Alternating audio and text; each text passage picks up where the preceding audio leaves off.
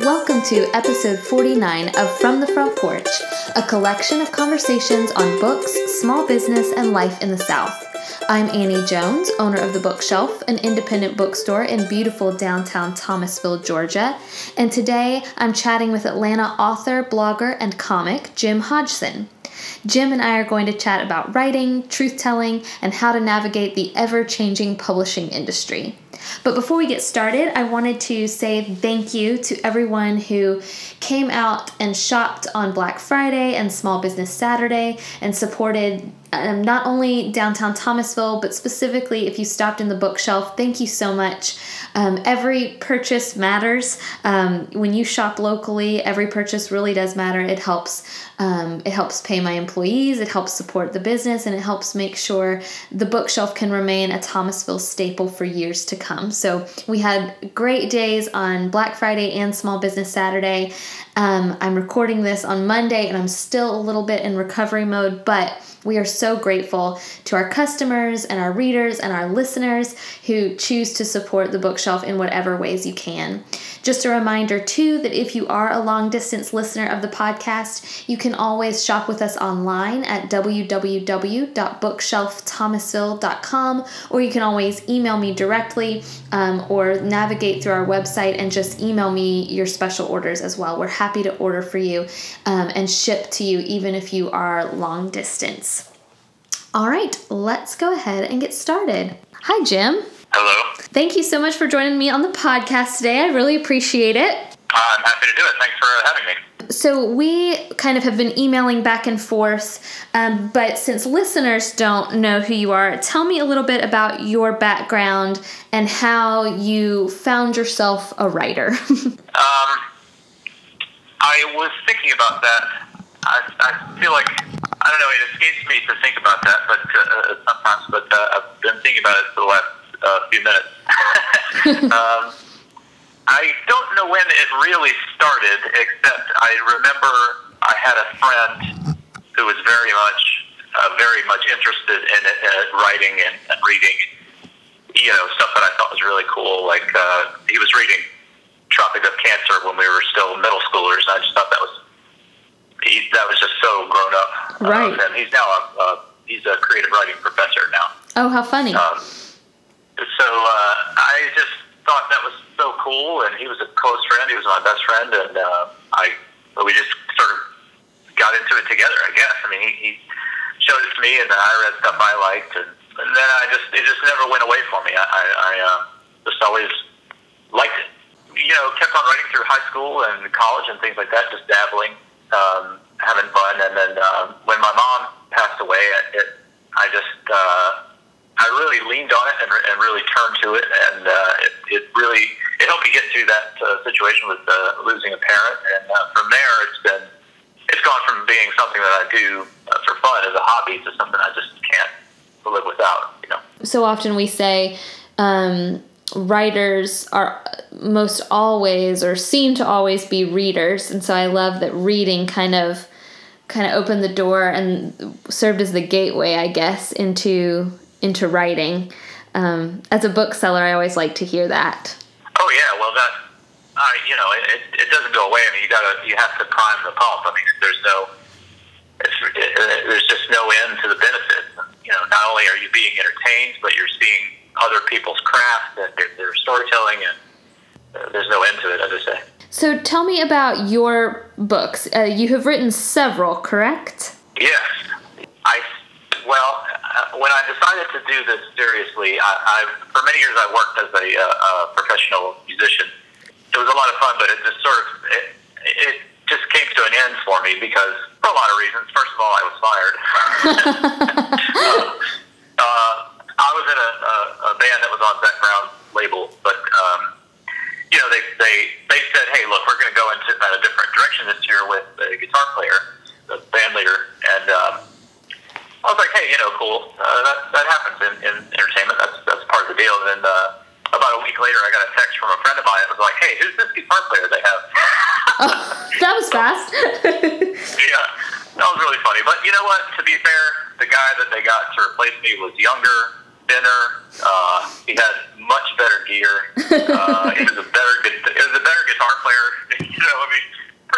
every possible metric. He was just crushing me. So I can't really hate too much on that. But also, I was just tired of staying up late and traveling and driving late at night. You face this sort of 3 a.m. decision. Am I going to sleep in the back of a pickup truck, or am I going to try to drive home, from Nashville, starting at 3 a.m. to Atlanta, which is many hours. I don't like being up late. My lady Megan and I try to be in bed by 10 o'clock, and if we can get in bed by 9:30, it's like high five, boring people. So writing kind of lends itself to that a little more than playing bars late at night. Yeah, so I got kicked out of that thing that I had been doing that was the thing that I always wanted to do, which is be a rock and roll guitar player. I got fired, and I just said, okay, I don't want to be at a crossroads, but I'm at a crossroads. What am I going to do? Mm-hmm. What can I start doing now that I can do for the rest of my life and enjoy for the rest of my life? That was after I had just benefited so much from writing about my feelings when my mom died that I just said, this has become a big part of my life. I'm really enjoying it. I need something that's creative, and I can do this. I enjoy it, so here I go. And so do you write mostly fiction or nonfiction or both? I do both. My bestseller is a how-to book on mountain climbing. That was the first book I released. It wasn't the first book I started, but it was the first one I published myself. Sort of a humorous how-to on climbing this particular mountain in South America called Aconcagua, which is the tallest mountain outside the Himalayas, but the tallest in the western and southern hemispheres. So are you an outdoorsman too? Well, I hesitate to claim because I do like going outside. I do a lot of outside stuff, but I feel like outdoorsman means that I'm able to impart some wisdom, and I don't know that that's necessarily the case. If somebody were to ask me my best advice, I would say take a sandwich, maybe a beer.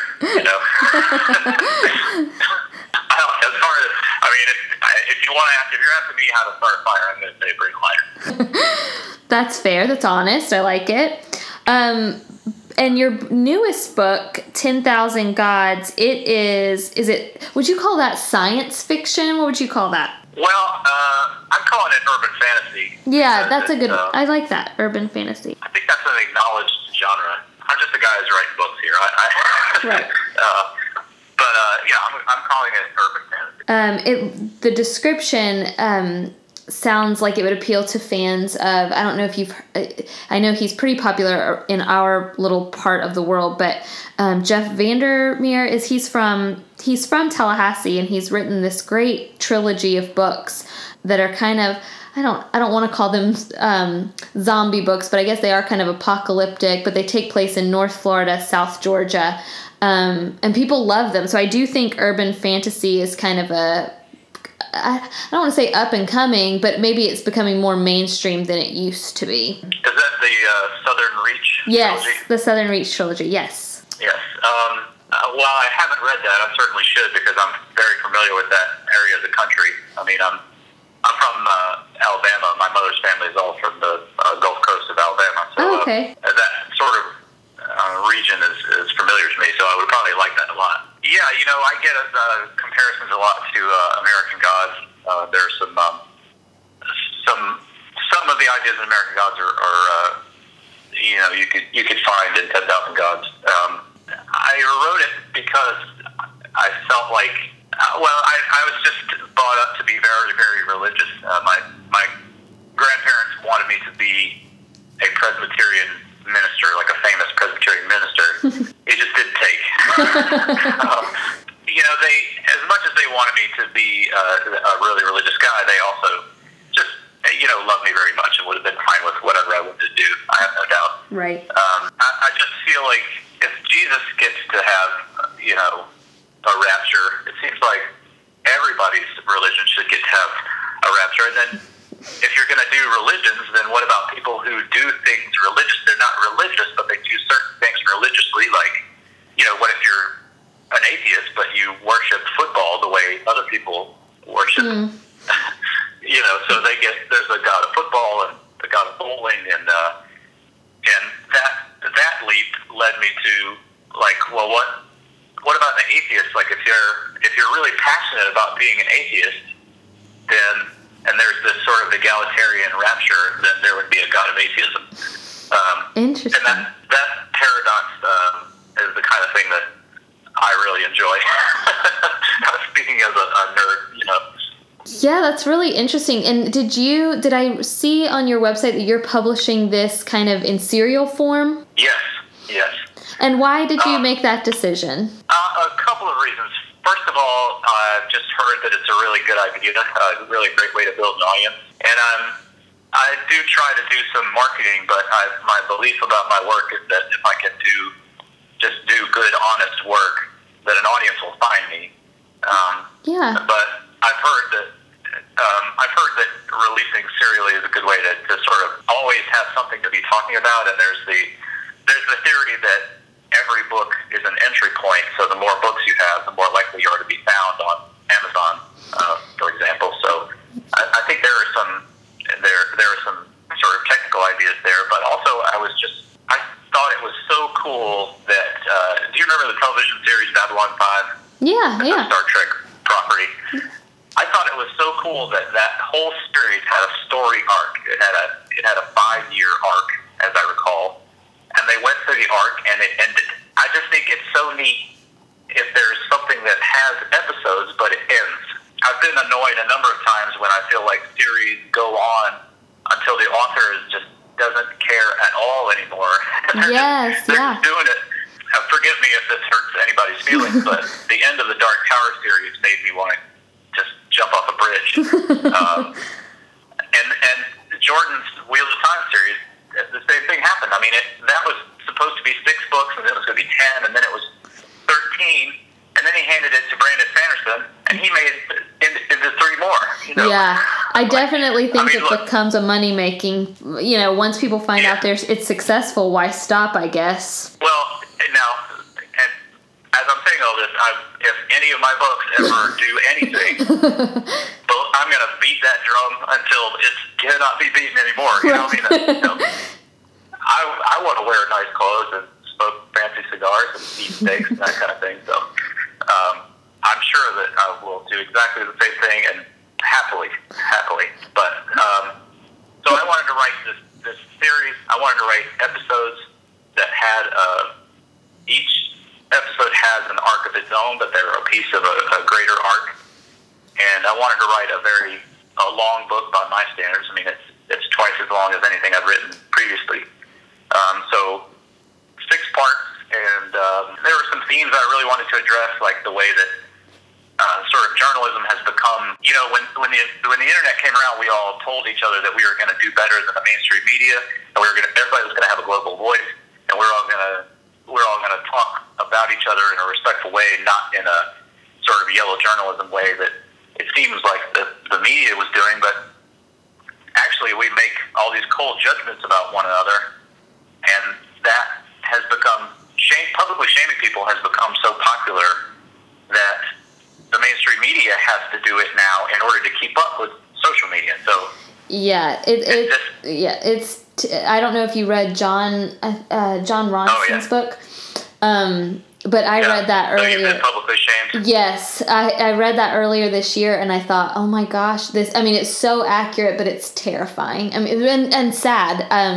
I mentioned earlier, I was a journalism major in undergrad, and so to watch now the, I guess, quote unquote, new media or newer media, and watch kind of conversations, political conversations or religious conversations or any kind of things that really should be more nuanced and thoughtful, and they're reduced to sound bites and tweets, and it's sad to me. Absolutely, yeah. Ronson has just been making the rounds of the podcast.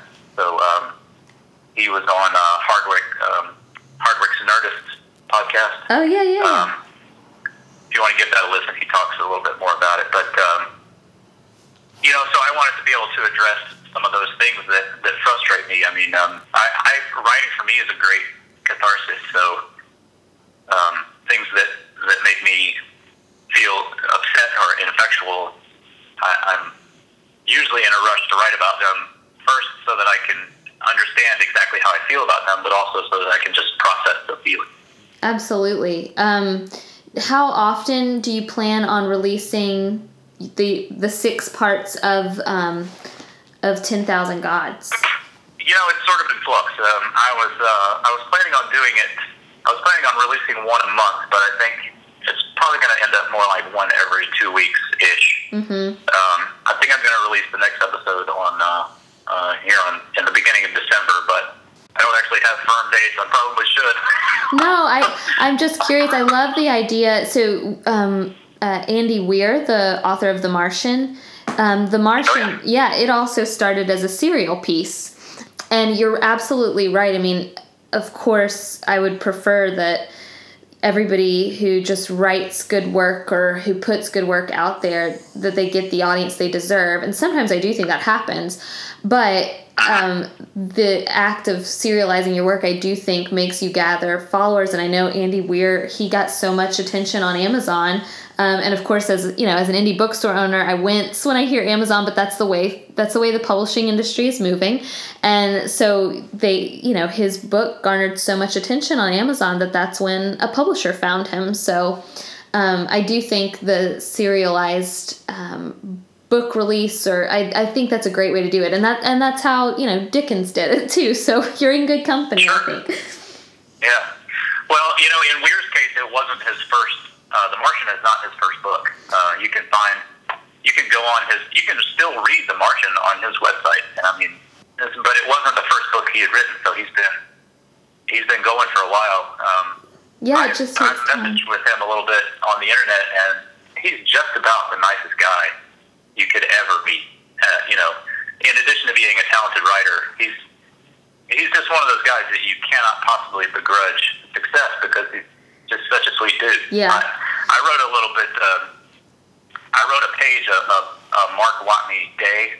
I inserted a day into The Martian and sent it to Andy, and he read it, and I don't think he liked it very much because it was a little bit off color. But he was really nice about it. I saw on his website that he had done some.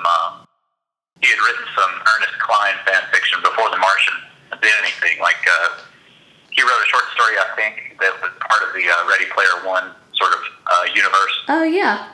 And I just thought, well, if he's writing fan fiction, then he'll appreciate my fan fiction. That's right. He was just really cool about it, and he offered me some advice about how his book blew up. That he was kind of like, I don't really know why, but I was just writing and going about my business, and here I am, Right. So that's pretty. He's a really cool guy. Yeah, he's got what a great story. I really love. I love that he's had so much success. Let's talk for a second about your comedic work. So I guess you are, right, the founder and editor of the Atlanta Banana. Is that correct? Mm-hmm. Yeah. So tell us about that. I needed something to make sure that I was writing all the time. Right. At the time, I was working on a novel, but I didn't have my day at that time in place. This is 4 or 5 years ago. So I was writing, 1,000 words here, 1,000 words there kind of thing, but I wasn't writing like every day. And so I said, okay, I'm going to start this thing that's like The Onion, but Atlanta only, and I'm going to publish to it every day. And that's what I did.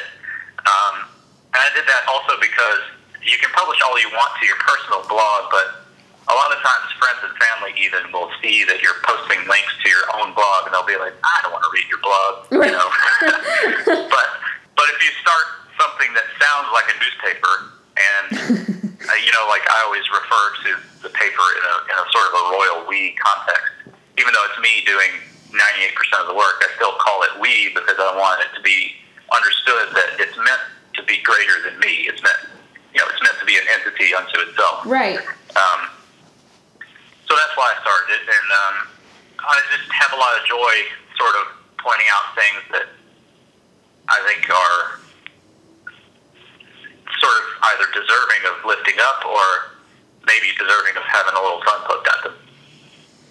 And do you think that I'd be curious, you do some stand-up comedy as well, right? I did do that, yeah, and I I sort of ran into the same problem with that I did with being a musician, is that it happens late at night. Yeah. And, my lady Megan is a nurse. We get up pretty early in the morning, so I just don't like being out late. Yeah. I'm curious. I guess I'm just curious how maybe doing comedy or writing, even if it's writing comedically, how that influenced, or, is it similar to the work that you do on like 10,000 Gods or on your other fiction or nonfiction that you write? Did the two influence each other at all? Or they're just, it just sounds like there's a lot of different storytelling going on, that you find lots of different mediums for your storytelling. And I'm curious how they all kind of intersect. Well, I guess I think of it in some ways like cross-training, running is good for your cycling, is good for all of that kind of thing, Right.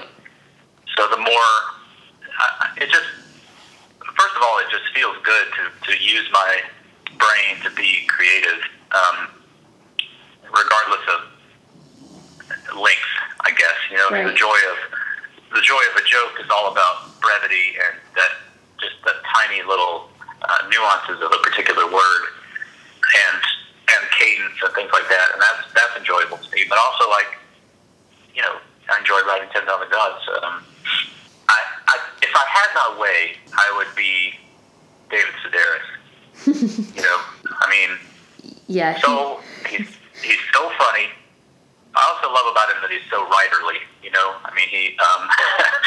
likes wearing little vests, and he wears khaki pants and things like that, and I just dig that about him. He's incredible. He's somebody that you're right, I'd not thought about it before. I have read him, and then I, of course, have heard him on the radio, and then I have had the opportunity to see him live. And he's the same storyteller through all of those different mediums and outlets, but then at the same time, I don't know, he also is able to tweak his storytelling to fit the audience or the thing that he's doing, and that's really impressive. That he can kind of jump from radio to in person. I'm sure you've heard enough authors to know not every author is great in front of people, but he is hilarious. And then his writing is so smart. He just is a smart guy. Yeah, I completely agree. And I love that he's able to be funny and point out funny things about people, but so often the humor is directed at himself. Yeah. And I've really tried to emulate and internalize that, because you can still I still want to make statements about humanity, the human condition, etc., but you don't have to point at other people. I don't enjoy pointing at other people and laughing. I don't think that's very noble. But pointing at yourself and revealing things that you might not like to reveal about yourself just is embarrassing, but it feels good in the end, Well, yeah, because it's vulnerable, and I think not only do people in this world we live in, especially, I think people really value vulnerability and authenticity, and it also, I would imagine, is cathartic for the writer or the comic. I think I don't know, that to me is far more effectual than poking fun. And far less mean, I think. I think you can be very funny and very clever without being mean. And so I think David Sedaris does that, and I think that's what a great example for so many of us who are trying to write or trying to tell stories. I think he really has it nailed. Yeah, I really enjoy him a lot. So I also I'm just going to say I really love Jack Handey. Oh, yeah.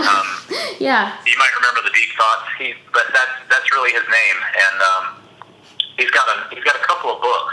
He's got a novel called The Stench of Honolulu. Mm-hmm. Just saying the title makes me laugh. But it's just the whole thing is the most ridiculous thing you've ever read. I just love it so much.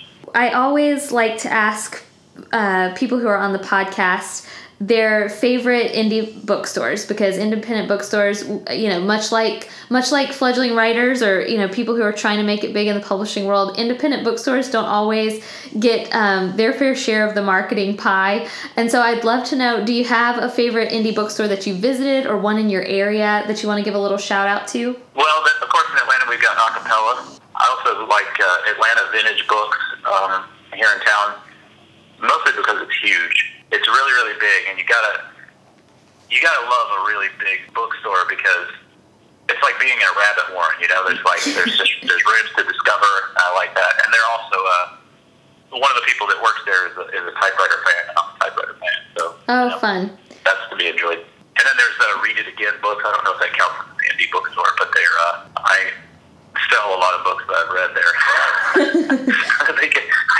I could trade by the books that I've gone through for new books.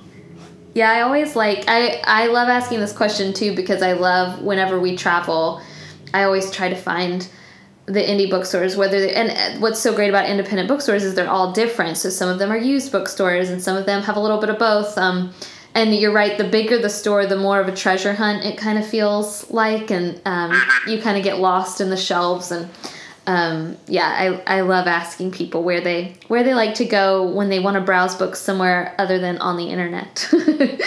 Yeah, well, finding new books is just such a great feeling, as you know. Yes, I of course agree. And then the other question that I ask everybody is, what are you reading right now? So what is on your nightstand? What are you reading right now? On my nightstand is Trigger Warning by Neil Gaiman. Okay. That was given to me. My lady Megan gave me that. It's Neil Gaiman short stories. I'm not making very good progress on it just yet, but it is on the nightstand, so it will get consumed.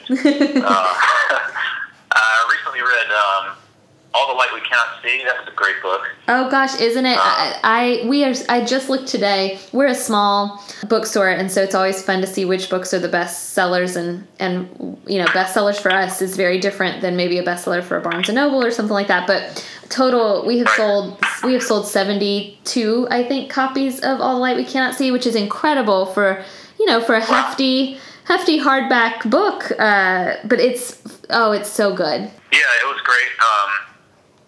All the Laughing Monsters, or maybe it's just The Laughing Monsters. That was a great book. I finally made it through The Imperfectionist. It came highly recommended. I didn't love it, but I made it through it. Is that the Tom Rathbun? Yeah. Yeah, I don't understand. Sometimes some books to me just feel like just endless characterization, and I don't know. So I'm reading it going, gosh, where's the story? But Megan read it and was just enthralled. She loved it. Yeah, I that's the one about journalists overseas, right? Yeah. Okay. Yeah. Yes. I did really enjoy it. Now, it's been years since I read it, but I did really like it when it came out. But I do see what you're saying, because it's definitely character heavy and not necessarily story heavy, if I remember right. Yeah, and I say that as a romance author. I have a romance book, so. Oh, you do? How funny. So you really have covered it all. You do fantasy, and you've done some romance. Yeah, I know that it's terrible, because what you're supposed to do is pick a genre, pick a tiny niche, and write 50 books in that tiny genre or niche. But I'm going about it. I probably will be poor for the rest of my life. That's okay. I think a lot of writers are in the same boat. Well, thanks so much, Jim, for joining us on the podcast today. I really appreciate it. You bet. Thank you so much for having me. This has been great. You can find full episodes of From the Front Porch on iTunes or on our store website, www.bookshelfthomasville.com. To find out more about Jim Hodgson and the stories that he is writing, you can follow him on his website, www.jimhodgson.com. That's JIMHODGSON. We'll have full links in our show notes to his website, Twitter, and the Atlanta Banana website as well. Thanks so much for listening, and we will see you next week.